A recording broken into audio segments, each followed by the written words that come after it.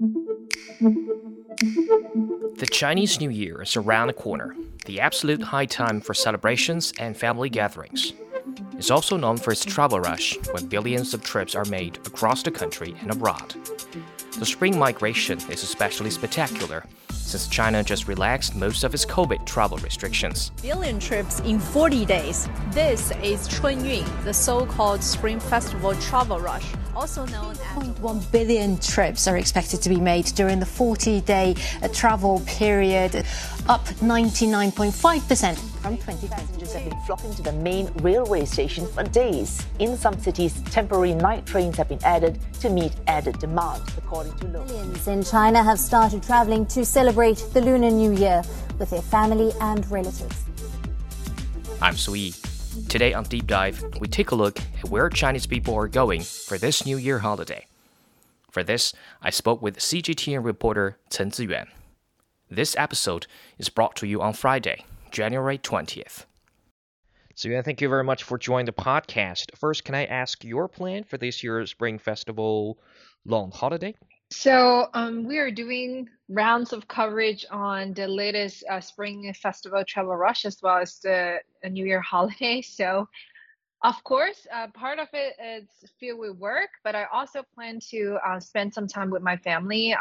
So far, I don't know my travel plans yet, but yeah, that's pretty much my holiday. For us, I think for China, this Spring Festival is quite special considering the past 3 years the country has experienced related to the pandemic. So what happened to this year's Chunyun? I mean, what are the differences compared with the past years? So what happens now as I start tracking the consumption as well as the travel volume during this past few weeks?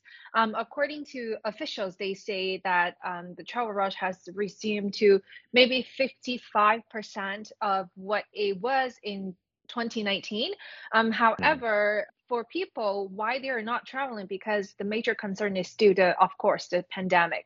People are not sure because many people will need to go back to their home in rural areas where elderly as well as most of their kids are staying there. So the possibility of transmitting the virus as well as spreading the virus to their family is still a major concern. But we also see more people decide to drive back home. So that's one of the options that people chose. But I think majority of the travel volume now are focusing on railway as well as driving home. Very interesting. So what you said is that some people might opt to stay in big cities instead of going home to rural areas because of the concerns of the pandemic, right?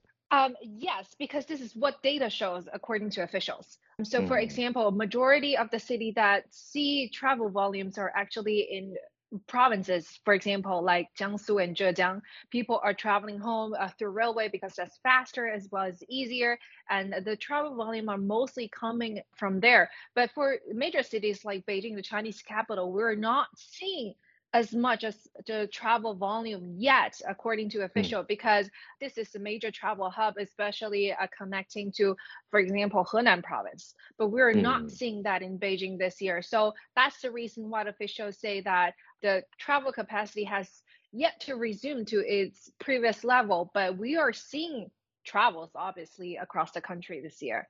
That's very interesting, and I think it's very important information when we talk about the travel between big cities and rural areas. We know in the past few years when we talk about Lunar New Year travel, we're thinking, and we used to talk a lot about the trends of travel, like people travel to Hainan or other resort cities to spend the holiday, and of course to their hometowns in rural areas. So let's zoom in on the domestic travels here. Based on your observation, where are people going? Like, what are their top destinations? I think this question's actually divided into two parts. Just because, first of all, many people have not been able to go home in the past 3 years. So the top priority for them is actually to go home to spend time with their relatives and friends. We already see a lot of touching images online, having people hugging their family, seeing their grandparents for the very first time in the past 2 to 3 years. 过年在家陪陪老人， So I'll spend time with my parents, helping around the house, maybe smoke some meat. I'm so excited to go home that I couldn't fall asleep last night.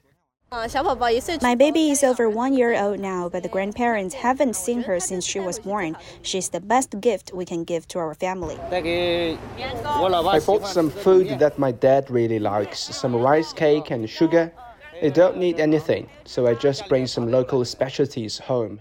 So these are some of the top priority of Chinese during this Spring Festival travel rush. But the second part is, I think for travel, people who are thinking about, okay, maybe I would take my family to a destination and spend time there. This is divided into two parts. First of all, is the domestic travel. So we're seeing more people choose to go to, for example, people from southern part of China might go to have a skate trip in Xinjiang autonomous region, or going to provinces like in northeastern part of China. But for people, for example, living in Beijing, I know some of my friends decided to take her entire family to Hainan province because it's warm there and she has kids. So I think it's a better choice for a family to go to a warmer place if they're coming from a colder provinces. So these are the things that are happening around me. And also because I'm from the Greater Bay Area, I have been closely following the travel flows between Greater Bay Area and also to Hong Kong. So I think a lot of travel option actually show that people are prefer to go to a nearby location like Hong Kong and Macau to fulfill their shopping desire as well as enjoy what those places are able to offer them, because people are not being able to travel that easily to Hong Kong and Macau during the pandemic because quarantine is required. So we're actually seeing a lot more travel. I think according to the data on Ctrip, the booking data is actually jumped 500% just within a week for the search for like hotel and also other travel accessories in that area. So yeah, the number is huge. So considering the situation this year, what kind of activities do you think they will partake when they go back home? Because traditionally, this long holiday means family reunions, family gatherings. What are the differences this year? I think the only difference that I noticed in terms of how they're trying to prevent the transmission of the virus is official or experts have asked for those who are coming home from bigger city, pretty much they are recommended to wear mask as well as stay in their rooms for maybe 1 or 2 days. We will remind them to disinfect every day, frequently wash their hands, and pay attention to ventilation. Before expose themselves to, for example, elderly, the group of people who are more sensitive. I think that's the only difference in terms of family gathering. It's going back to its previous level. People are having big meals, doors are open, and visits are invited and encouraging. So I don't see much difference in terms of how people are celebrating. And some places are even allowed to play fireworks. So it seems the traditional Spring Festival is coming back. And I was wondering, when it comes to their luggage, are people bringing more pandemic control equipment? I think the face masks are actually required to travel just for safety concerns for people who might get sick. But even with that, because, for example, the alcohol spray, you're not allowed to bring on the train or airplane. So they are more relying on wipes. However, I see lots of railway staff are spraying pretty much regularly, and also the staff on board are also trying to disinfect regularly. So I think all the measures are in place. Some of the railway station even have a little like medical supply, medical station to help those who are in need with medical assistance on their way home. So what people are doing are actually showing on different levels. For example, self-protection on wearing face masks, bring wipes with them. And also when they're traveling, the staff on board are also well prepared to disinfect in time and also on a regular manner.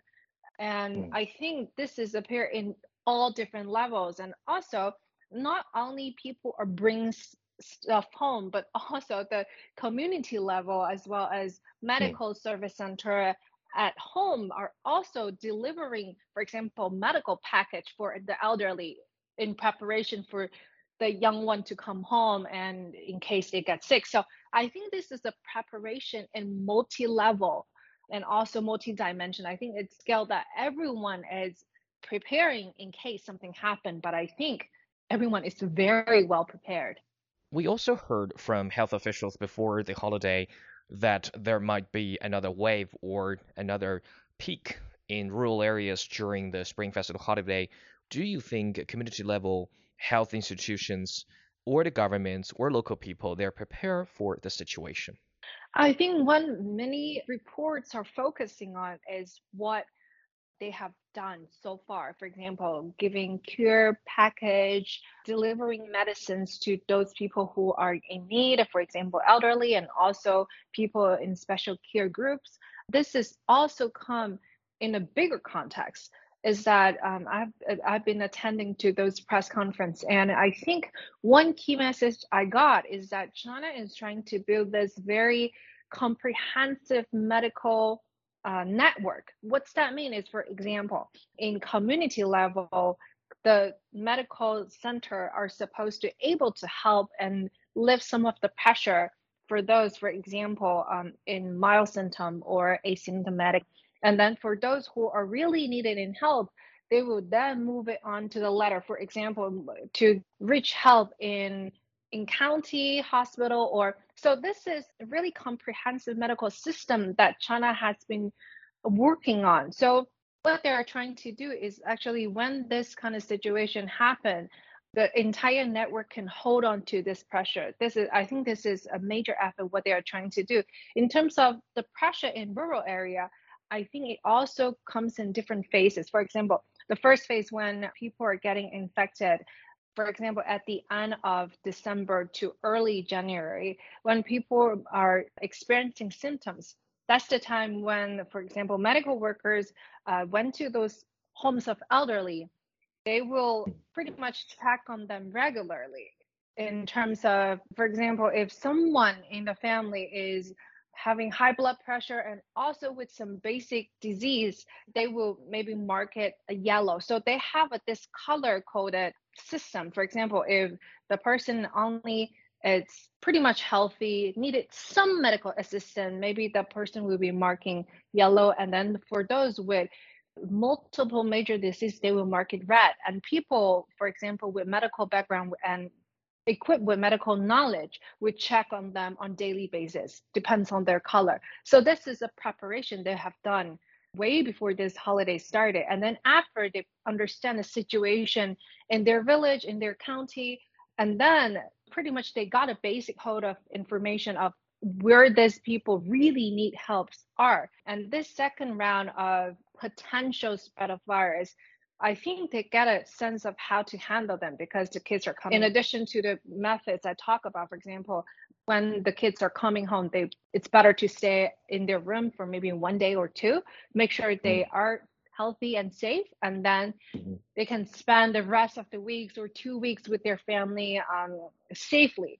I think this is entire system step by step helping everyone having a safe and warm new year instead of really, okay, this potential outbreak is happening, everyone is really concerned. No, I think this is an effort with very comprehensive logic and method behind it. It just takes time to see if it's effective and what needs to be done. Okay, it's very good to hear that people, particularly in rural areas, are well prepared for this upcoming long holiday. Let's shift focus to those people who want to travel overseas. What are topping Chinese travelers' list this year compared with previous years? Because before, we know traditionally countries like Thailand or some other Southeast Asian countries are Chinese people's top destinations. And what about this year? Because we know the policy just changed in a not very long time ago. It's a complicated question just because coming from the background, I have been closely following international travel. I think I need to offer you some background before we dive into where they want to go to, because this pretty much framed their travel choice. So the Ministry of Culture and Tourism has yet to announce the resumption of international travel for travel agency. What's that mean? For example, I've spoken to C-Trip as well as a Spring Tour Group. What they're saying is without an announcement, the official document saying, okay, the international travel can fully go online, the package, the bundle, for example, hotel and air ticket is not allowed to go online until that official announcement comes out. So international travel has yet to resume to its full capacity. This is what I'm trying to say here. So that's why in previous reports, we were seeing, okay, the international travel searches have spiked, but we're not seeing booking data. And this is the reason why we're not seeing much international travel coming out of China just yet. But majority of those who are traveling abroad are actually, for example, if I want to go to Thailand, then I would just buy my own ticket and hotel, and maybe I just go with my friend. You can go as individuals, but we are not seeing any group tours yet. It's very interesting information as far as my concern. So, how are people reacting to this kind of situation? Because domestically, for us, we think those restrictive measures are being lifted domestically in China, but the whole overseas tourism market is still in the process of revival. Is that right? Yes, that's correctly said, according to what I heard from the travel agency. So that's why I said previously, Hong Kong and Macau has become a very top choice of them traveling during this Spring Festival holiday. And also, some people are actually I've talked to say they wanted to go to, for example, Thailand, Singapore, somewhere nearby with no huge requirement for visa approvals and all that. As I speak to the travel officials, they say it's also complicated in a few criteria. For example, you have to pay attention to the quarantine policy in your final destination, and also you have to pay attention to their visa requirement. Last but not least is that the number of international flight has yet to resume to its previous level. For example, I think they told me that before the pandemic, about 10,000 flights are going out from China every day, but we're only seeing a few hundred. So the flight number is not to its previous level yet. So with all this thing put into consideration, it's still far to say that the international travel has going back to its full potential. In terms of people not be able to go out and like as previously or conveniently, I think people are actually okay because they finally are able to go home. At least there are some options out there. So for travel with less requirement on quarantine and all the PCR testing, they say it's okay because they can go out, for example, during the Labor Day holiday and other options are available. Okay, it's very useful information for us Chinese travelers and also local operators from other countries who receive Chinese tourists. Let me ask you a general question because from your telling, the general picture I get so far is that the Spring Festival, the traditional long holiday, is coming back. The Chunyun travel rush is reviving, and considering all other factors like consumption, travel, and tourism. What does it tell of the year ahead, 2023, and particularly when it comes to China's economic performance? So some of the report are linking the travel rush capacity to consumption, but I think some of the analysis saying that even people are not traveling, that doesn't mean they're not spending. Some of the major e-commerce platforms are actually doing deals during this special time, and also lots of offline shopping areas. I actually just did a story on Sunny Twin, which is now pioneering smart shopping areas in the Chinese capital, and there are 16 other smart shops across China. So what they're doing is they're trying to, first of all, encourage more consumption offline and also online, and asking people and encourage people to spend at home. For example, spending and enjoying their time with families, giving gifts, catching up on those small moments in their life. And with that, I think yes, the consumption it's definitely coming back with the amount of people I've seen in major shopping areas like Xidan and also Mhm. a lot of others in Beijing, I think the spending will definitely beaching up, even though people are not traveling and not spending on traveling, but that doesn't mean they're not spending during this holidays. Over 10 days into Chunyun, more than 40 million trips have already been made in China. That's a surge of almost 50% from last year. But the number is still 50% less from the pre-pandemic level. Most have chosen road trips, with more than 32 million trips made so far. For those who are not planning on traveling next week, they're also out and about, dining, shopping, and having fun in all kinds of fairs. Food, rabbit-themed products, and beauty salons are where most of the consumers have chosen to splash out their money. That brings us to the end of this episode of Deep Dive. For more episodes, you can follow us on your podcast platform. You can also leave your comment there to tell us what you want to know about China and the rest of the world. This episode is brought to you by me, Sui, and my colleagues Fei Fei and Zhang Zhang. Special thanks to CGTN reporter Cen Ziyuan.